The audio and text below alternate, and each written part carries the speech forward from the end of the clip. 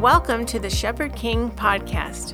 We exist to equip pastors and leaders in the local church to transcend beyond current culture, to see government through the lens of the gospel and engage as modeled in the scriptures. I am Leo Lazzarini. And I'm Greg Baker. Thank you for joining us for one more episode of the Shepherd King podcast. We are continuing our series on the biblical principles on overarching topics. And our desire is to encourage you and equip you as you engage in conversations with your family, with your community, with your church community on the major topics the news are highlighting and our culture is discussing. So today we're going to talk about labor. Labor is something we can't avoid. Most people work 40 hours a week. And it's something that we do at home with our family, something we do at work, something we do at church. We just can't avoid working. And God has a lot to say about work. And today our desire is to talk about how work connects with God's word, the gospel. Greg, can you start our time just giving us a highlight or an overview of how does work and labor connects with the gospel and God's word? Absolutely, Leo.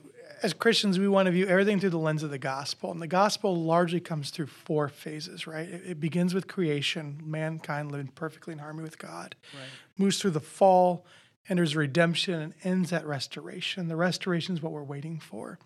So we look at work. Well, work dates back to creation.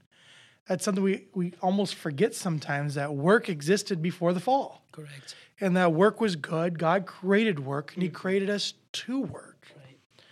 But then the fall happened, so work is fallen. So there's a lot of times like we don't enjoy work. Why is that? Work is fallen because creation is fallen.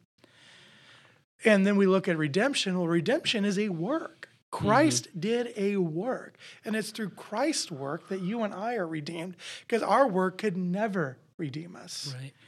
And then it ends with the final work that God will carry through at Christ's return, and that is the restoration of all things. And at the restoration of all things, work doesn't end. It's going to be whole again. We're going to work in the kingdom of God, and we're going to love working in the kingdom of God. And as Christians, we should enjoy today working for the kingdom of God. Work is at the epicenter of the gospel story, and it is such a neat way to share the gospel with others, because so many people work every single day. That's so true, Greg. We cannot avoid work, and we see work all over human history, all over God's plan. And Greg, as we continue discussion on work and labor, what are some principles, as we have been discussing for other topics, but what are some principles for labor specifically that we can take with us as we think about work in our business or agriculture, or maybe work in the house with our kids and just doing work around the house, or work in our church, or work in ministry? What are some principles that we can take with us as we think about work? Well, this is a huge foundational one. Work is a blessing. Work is a blessing. It's to be creative. It has not been given to us as a punishment. It allows us to display our God-given talents. Each of us are fearfully and wonderfully made in the Lord with our own unique DNA and our own different skill sets. And he asks us to use that skill sets to bring him glory and to serve our neighbor, to serve our communities, our families, the church. The church works as a collective body with different people bringing together their talents. And work has a creative component to it. Why? Because our Creator himself worked when he created us and he made us in his image. We are creative people. We think of the things that we've invented through human time with the fall. How much more we've been invented without the fall. Right. It allows us to really display God. And that's what we see. Work still displays the Lord. Displays our fallenness, but it still displays the Lord. That's so good, Greg. And Ephesians 2:10 highlights that very well. It says, "For we are his workmanship, created in Christ Jesus for good works, which God prepared beforehand, that we should walk in them." What a great promise and principle there. Greg, what else? What are some other principles we can take with us as we continue to our discussion on labor? The next one really addresses a pitfall that we all get into really quickly. So you ask somebody, what do you do? Mm-hmm. And how do they usually answer? I am a teacher. I am a doctor. Mm. It's not, I teach students. I practice medicine. Mm. I am a doctor. Mm. So our next principle is work is not our identity. That's so important. Work is something that we do. It is not who we are. Right. And this is so important to establish. Let's say, unfortunately, you get in a car accident and you're not able to work anymore, or you get sick or something happens. Does that mean you have less value now? No. Work is something that God has created for us to do and to enjoy, but it is not who we are. Amen. That's so important, Greg. I'm so glad you highlighted that identity cannot be attached to our work. I mean, even spiritually, if it does, who we are in Christ for what He has done for us, and we can often do that as we think about work. But Greg, what are some commands that we have about work? What are some instructions that God has for us when it comes to labor? God commands us to be fruitful and multiply. And that could be it's a command to the family to be fruitful and multiply. It is a commandment to the church. It's a commandment to our lives in general. When you sow seeds, it multiplies and it grows in greater abundance. And we are to be compensated for that work.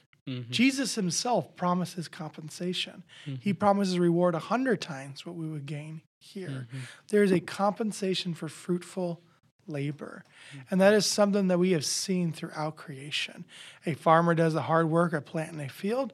The field rewards them with an abundant harvest. Is this perfect? No, the world's fallen. We have droughts and we have other things that impact that. But the general principles of God's creation is fruitful labor comes with fruitful compensation.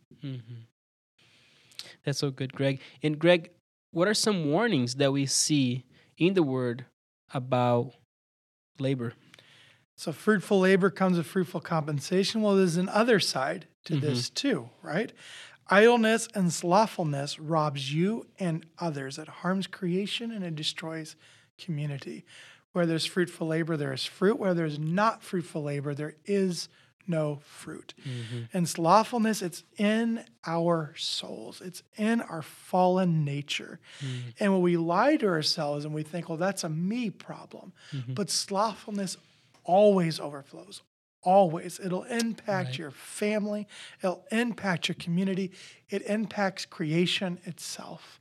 If you do not take care of the land that has been stewarded to you, your land will no longer be fruitful and productive. And if a community is slothful as a whole, you'll see the community wear down. And what it does is it robs the life and the abundance that God had intended it to have. That's very good, Greg. And Greg, in the context of employers, employee, businesses, what are some principles that we can take and learn, either if we are an employer or for an employee? What are some principles we can take to that context? As employers must treat employees well. And employees must work as if they're working for the Lord. And here's the reality of this. Work looks beautiful when both of these work in harmony. But just because one's failing does not give you the right to oppress the other. So sometimes you think like, well, my employer is not kind, so I'm going to punish them.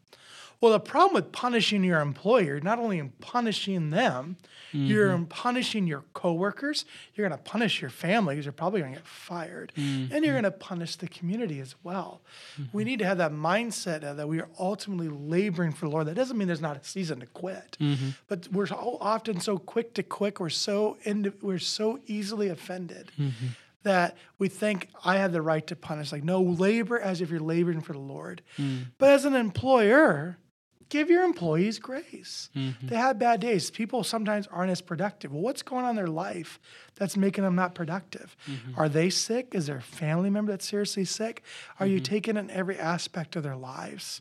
It is beautiful when these two work together in harmony. But it is also beautiful when one says, I'm going to turn the other cheek and I'm still going to work to treat people well. And that's what we want to strive for. And that is just our delicate balance on being on this side of eternity. In heaven, the Lord will always treat his people well, and we will always obey him. That's very good, Greg. And Greg, what is a command that the Lord has for us in regards to rest? We know that we are fallen creatures, sinful people, and there's consequences because of the fall, right? But what does God teach us about rest in the context of work? So rest is a huge topic. And we have to insert if we're going to talk about labor. Right. But we're not going to go through this exhaustively. A great podcast episode to listen to that even gets to the principle of what true rest is our podcast on shalom. Right. I would really recommend that for our listeners. But we can't talk about work without the rhythm of rest. And God himself displayed this for us. He led by example. He worked 6 days and the rest of the seventh day. And when God gave laws to Moses on how to live in the land of Israel, it had a pattern of work and rest. 6 days of work, the seventh day is rest. Now the church is divided on how much we must hold perfectly to that 6 and that seventh day of rest. But what we know is there's a pattern that there's significantly more work than rest. It's not 6 days of rest and 1 day of work, right? It's the other way around. Our lives should have more work in it than it has rest, but it must have rest in it. We think about when Israel was banished out of the promised land for 70 years. It's because for 70 years, they didn't give the land rest that they're supposed to give it. On every seventh year, the land was supposed to be at rest. God has worked in that pattern, and to be healthy and being fulfilling what God created us to be, we must too work in the pattern of rest in our lives. That's very good, Greg. And I agree with you. That episode on Shalom helped us to understand how to work rested. How can we rest in the Lord and approach work with a heart that's rested and satisfied in the Lord as well? So thank you for making that plug. And Greg, our last principle is on how government should think about work. God has a purpose for government, as we have been talking about this for a while now. In regards to labor, what does God say about government in the context of labor? Yeah, it would not be the Shepherd King podcast if we did not talk about the institution of government.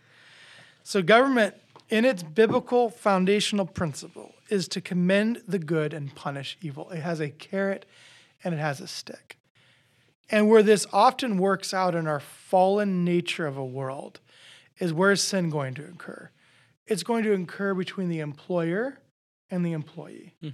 And government is designed to protect both. Now, there is a line of going too far and over-regulating, but there still is a role for government to play. Employers cannot oppress their employees. And we've seen in the early industrial revolution throughout the United States and Europe and other parts of the world, is there such an oppression on employees that they were dying in the workplace. Workplaces were so unsafe that they were dying. Workers are being called to work exuberant hours that are not fair. This is happening today in this world.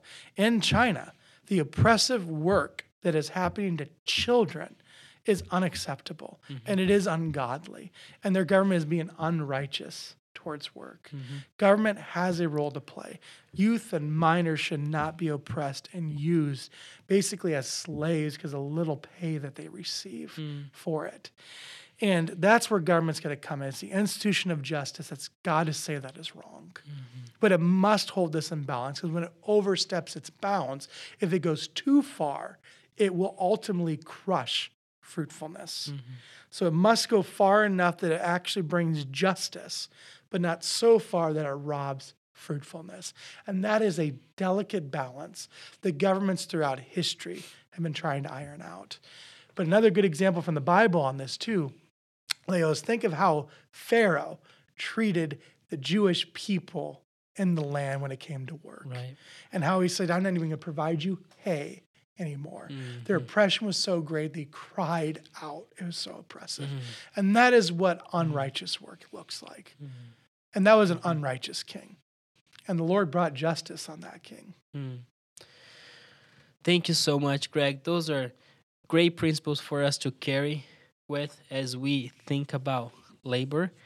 And our desire is that as we continue to discuss those topics on labor, education, criminal justice, and so on, is that we can see God all over it. God has created everything, and we can see Him in everything, and we want to be part of shining the light of His kingdom on each of those areas. So as we talk about those topics, our desire is to continue to encourage you in those conversations and also equip you as you wrestle with those topics and engage in conversations about them. So thank you for joining us for one more episode of the Shepherd King podcast, and we are excited to be on this journey with you.